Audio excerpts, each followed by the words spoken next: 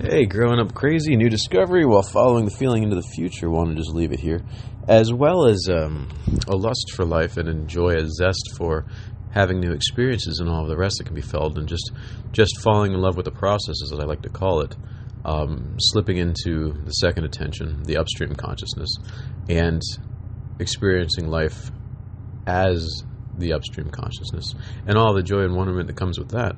There was a feeling that I could feel, and it was the feeling of healing, and I was able to bring that in and feel healing. It's actually a vibration from the universe at large.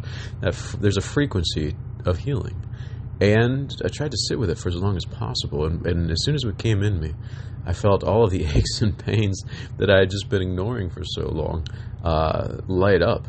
And I immediately tried to pull away from it. It's so funny because this is exactly what I was talking about emotional healing about. But it's the same thing with physicality as well, I guess, because as soon as I started to take on the feeling of healing, all of my myriad aches and pains of being 42 and working with my body my whole life suddenly lit up like a Christmas tree, like a switchboard.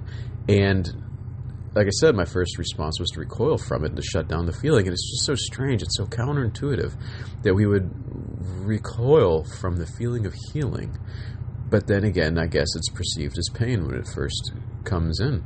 And so I reaffirmed it, reattached to it, recentered within the healing, and breathed that feeling into all the spaces where I hurt. And they hurt a lot less. And then I was thankful for the emanation of healing. And the reason, well, actually, I would say I'd sit in gratitude. I do make a distinction between thanks and gratitude. Gratitude is what I feel to the universe at large, and thanks is what I feel to people. And here's just in brief what I mean by that. So, in the 3D and the physicality, say we have somebody that makes chairs. Without his direct effort, there's no chair. And then also, there's only one. So if he gives that to somebody, you have thanks, because you've received something tangible. And there's only one, so now you are able to use that, and it came as a direct result of somebody's effort. That is what I consider thanks. There's gratitude, though, and gratitude is much different. The feelings of the second attention work almost like a tuning fork, meaning they energize and excite similar feelings. And I think that's how I stumbled into the feeling of healing when centered in the feeling of love for the process. Because healing is part of that, I'm guessing. Now, I'm just free associating here. I'm just hazarding a guess at this whole thing that was experienced only as a feeling. But, so, when you allow a feeling in, and you become energized with that feeling, it excites similar feelings the same way as a tuning fork might excite others around it. So there's nothing lost. The vibration is only magnified, and that's why I say it's gratitude, because by allowing it, you increase the signal. Nothing is detracted from anything. Actually, it's a multiplying of the signal. And so therefore we sit in gratitude to the source for allowing it in the first place.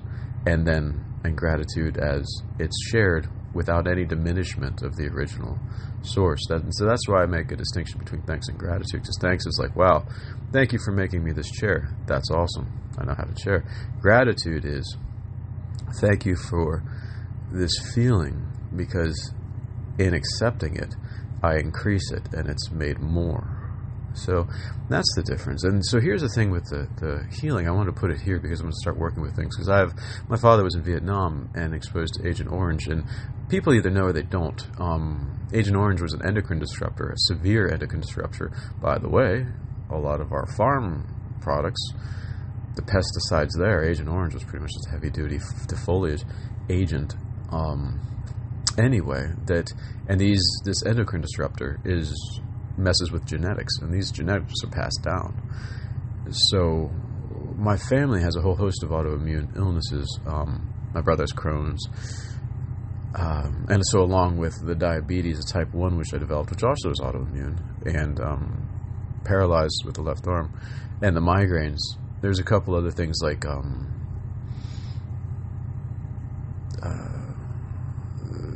I forget the word for it now. Something to do with the dermis. Basically when you get a rash on the skin. Anyway, my face peels off if I don't apply oil to it, nutrient oil to my face at least twice a day. It actually starts to peel, and it'll just peel itself raw and be extremely painful. On my elbows, I get a type of dermatitis that's actually disappeared for a while. And then also I have photosensitivity, which is also an autoimmune disorder. Basically, if I take different supplements, like vitamin supplements, and stay out in the sun, I get stinging, painful, insane stinging and insane, painful, burning sores. It's a type of photosensitivity. And my oldest brother has it too, although he refuses to believe it. He blames it all on a parasite, but it's not a parasite. It's actually photosensitivity, and it's genetic. And you just have to be very careful about what supplements you take or foods you eat, or drink or whatever. It requires a strict diet, but I'm used to a strict diet by now. But now, though, after discovering this feeling of healing, I'm making it my goal to correct my genetics with this feeling. I believe this feeling can actually correct my genetics and stop the type 1 diabetes. Instead of just mitigating it with meditation and prayer and fasting and a strict diet, actually reverse it. I think I can stop the, what is it called, endometriosis or whatever, and I don't think so. It's endo something on my elbows. I think that can go away and never come back, and as well as cure me from the photosensitivity and stop my face from peeling. I think I can do all of this. So I'm just leaving this note right here. And who knows, it might even be able to straighten out my left arm and my left shoulder once and for all and cure me of migraines. So cheers. I wish to make a statement and make it so, along with the falling in love with the process and a zest for life and an excitement about new experiences and possibilities. I will also allow for healing so that these things, instead of just simply being mitigated, can be healed and overcome, which was always my plan with the diabetes, but it seems like the healing is just going so slowly, and I think this is really what's needed to actually make it a breakthrough, make it like a miraculous breakthrough. So cheers, growing up crazy, finding the feeling of healing in the process and falling in love with the process. Cheers.